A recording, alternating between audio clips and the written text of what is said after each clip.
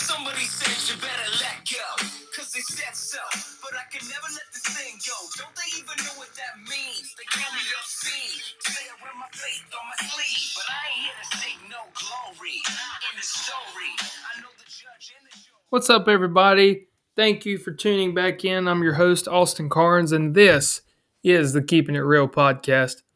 So I want to go, I feel like I've said this before. I want to go a different direction than what we've normally gone, and this really is a different direction.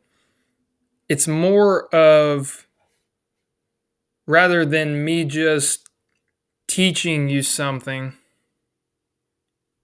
it's more of a opening up your brain and giving you a little bit of a different perspective that I'm trying to do.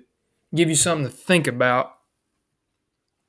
And this topic is called Relatable Jesus. So I know you're probably thinking, what's Relatable Jesus?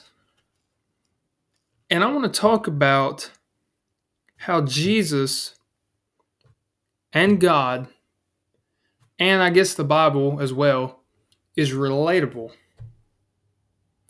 So let's go ahead and dive right in so you'll have a better understanding as we go along in this podcast. John 21, verses 24 through 25, and this is John speaking, says, "This is the disciple who testifies of these things and wrote these things, and we know that his testimony is true. And there are also many other things that Jesus did, which if they were written one by one, I suppose that even the world itself could not contain the books that would be written." Amen. I've said that to say this. If Jesus lived here for 33 years and had a 3-year ministry,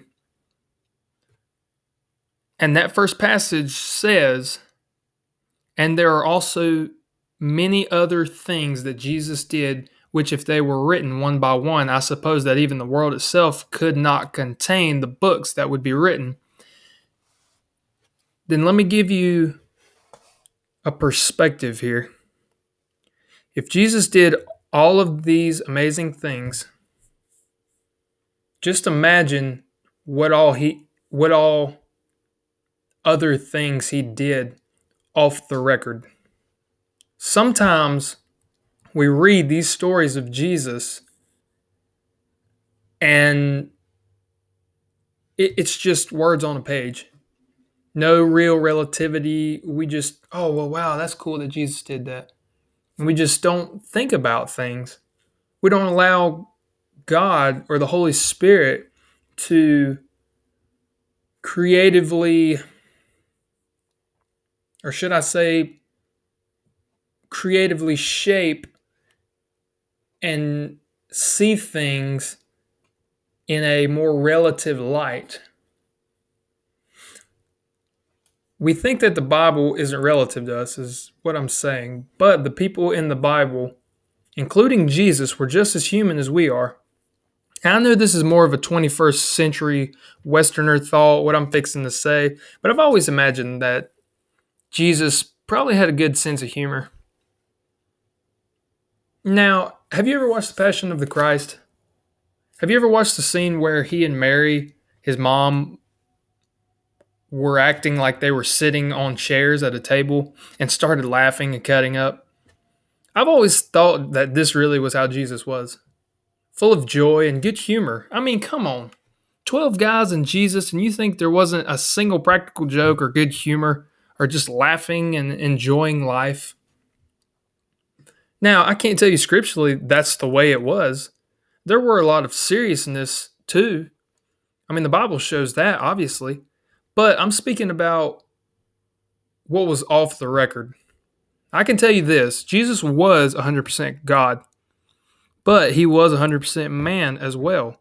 Watch, I'll show you.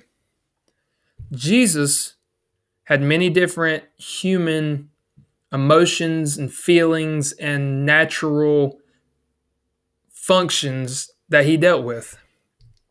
Jesus got angry. Matthew 21, verses 12 through 13 says, Then Jesus went into the temple of God and drove out all those who bought and sold in the temple, and overturned the tables of the money changers and the seats of those who sold doves. And he said to them, It is written, My house shall be called a house of prayer, but you have made it into a den of thieves. Do you think that Jesus went in there and barely made sure the table didn't hit hard on the floor and said, Please go out of here, go on, shoo? No, he went in there, he was mad, he was angry because they defiled the house of God. He flipped tables, he ran people out. I imagine he was probably pretty angry. Now, another emotion, Jesus cried. It says in John 11, 33 through 38, and let me give you a bit of a background here. This is a story of Jesus and Lazarus. I won't go into all the details, but you know the story. Mary and Martha's brother, Lazarus, had died. Jesus came to them. They said, Lord, if you had just been here sooner. And he ended up raising Lazarus from the dead. But I want to bring your attention to this passage of Scripture, John 11, 33, verses 38. Therefore, when Jesus saw her weeping, and the Jews who came with her weeping, he groaned in the spirit and was troubled.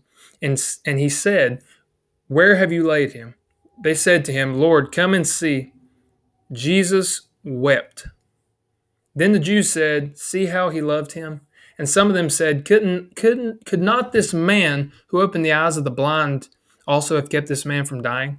Then Jesus, again groaning in himself, came to the tomb. It was a cave, and a stone laid against it.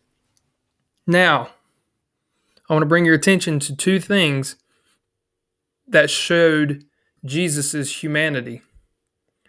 In this passage, twice, it said he groaned. He groaned in the spirit.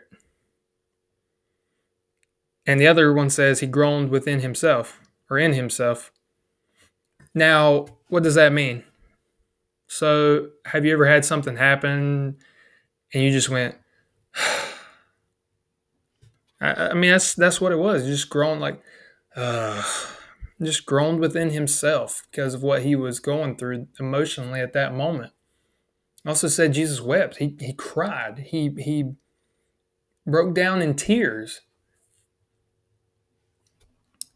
Another human function that we see in the Bible, it says Jesus got thirsty. While he hung on the cross, Jesus in John 19, verse 28 says, After this, Jesus, knowing that all things were not now accomplished, that the scripture might be fulfilled, said, I thirst. Another thing, Jesus got sleepy. Matthew 8, 23 through 24 says, Then Jesus got into a boat and started across the lake with his disciples. Suddenly a fierce storm struck the lake, with waves breaking into the boat. But Jesus was sleeping. He got tired. I mean, think of how hard Jesus worked, how much he traveled, how often he ministered, and I imagine he probably got really tired. He slept. I think sometimes we forget that Jesus was as human as we are. Now, he was 100% God. He was the Son of God, as I said earlier. But another thing I want to show here, he also never sinned. He was tempted as we are, but he didn't sin. He still dealt with the human emotions and problems and temptations. Jesus was relative. God is relative. We shouldn't look at the scriptures as if it's completely unrelated to us today. Now, we should also be mature in our understanding of this as well. We shouldn't allow our minds to get twisted into believing a lie. That's what the devil wants to do. He wants to give you a little something, a little lie, a little twist in the scripture, and he allows you to just run with it if you let it. And what do I mean by that? Well, we shouldn't think that, well, so what? I got an attitude at work the other day. Jesus was human too. Well, so what? I got a little road rage in the car. Jesus was human too. I'm sure he probably got mad when somebody cut him off riding on his camel. Or, well, so what? I mean, you fill in the blank. Now, Jesus did understand. As I said, he dealt with emotions too. But again, he did not sin. Remember, he was 100% God and sinless. But I do want to draw your attention to both of those things here. He did go through the same temptations we all face without sin. Hebrews 4:15 through 16 says, "This high priest of ours understands our weaknesses, for he faced all the same testings we do, yet he did not sin. So let us come boldly to the throne of our gracious God. There we will receive his mercy, and we will find grace to help us when we need it most." And Hebrews 5:1 through 2 says, "Every high priest is a man chosen to represent other people in their dealings with God. He presents their gifts to God and offers sacrifices for their sins. And he is able to deal gently with ignorant and wayward people because he himself is subject to the same weaknesses." You ever wonder what Jesus went through in his life between birth and age 30? Jesus had a 3-year ministry. But you ever wonder what happened in his life up until that point?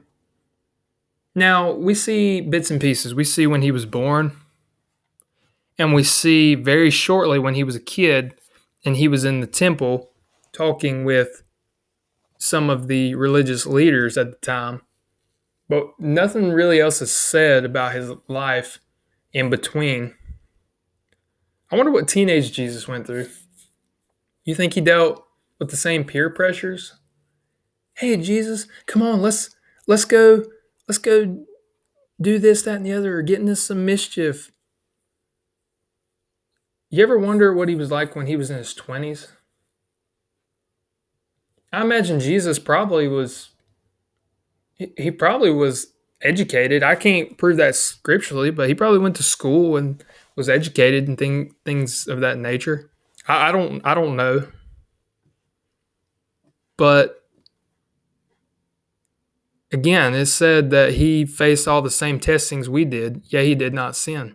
We see temptations Jesus went through in Matthew 4 when he was led into the wilderness by the Spirit, and then the devil was tempting him. So let me draw 2 conclusions here as a side note then. God understands our weaknesses, reiterating the scriptures Jesus that I just read. But being that Jesus was sinless and didn't fall into these temptations, he also expects us to do our very best to do what's right. This isn't just, well, God understands my struggles. Sure, he does. But he's also looking at us saying, hey, you know what? I understand. I understand what you're going through. I understand the weaknesses you face. I understand your emotions and what you're feeling. But I expect you to do your very best each and every day to carry your cross and follow me, to put down that flesh, those temptations. Say, you know what? No, I'm not going to follow those things because greater is he that's in me than he that's in this world. And I want to please God and glorify him. So I know this has been a bit of an off-track podcast from what we normally do, but I really just wanted to get you thinking, change your perspective a little bit. Or not change it, but just give you a different perspective. Rather than unrelated, traditional old stories, fables, whatever you think about these stories in the Bible, I want you to see how relative, real, and applicable the Bible is and the stories are. God is a God that's relative and real. And by that I mean authentic. God keeps it real. I know in this podcast we've been all about keeping it real. God keeps it real. Jesus kept it real. Let this sink in and open your brain a bit to a different perspective of the Word of God. Let God take hold and creatively shape your perspective to His Word. He will if you ask Him. Ask God to help you as you read His Word to have a better understanding and a deeper grasp of the reality of Scripture. It's not some hard to understand old tradition, but a practical reality. I've always been a bit of a realist myself. In the same way, I believe the Bible is practical, applicable, and relatable, as was Jesus. And that is what I mean by relatable Jesus. I hope this podcast has been a blessing to you. I hope it gives you a little bit of something to think about this week. I hope you guys have a blessed rest of your week. Again, thank you for being a part of the Keeping It Real podcast. God bless you guys.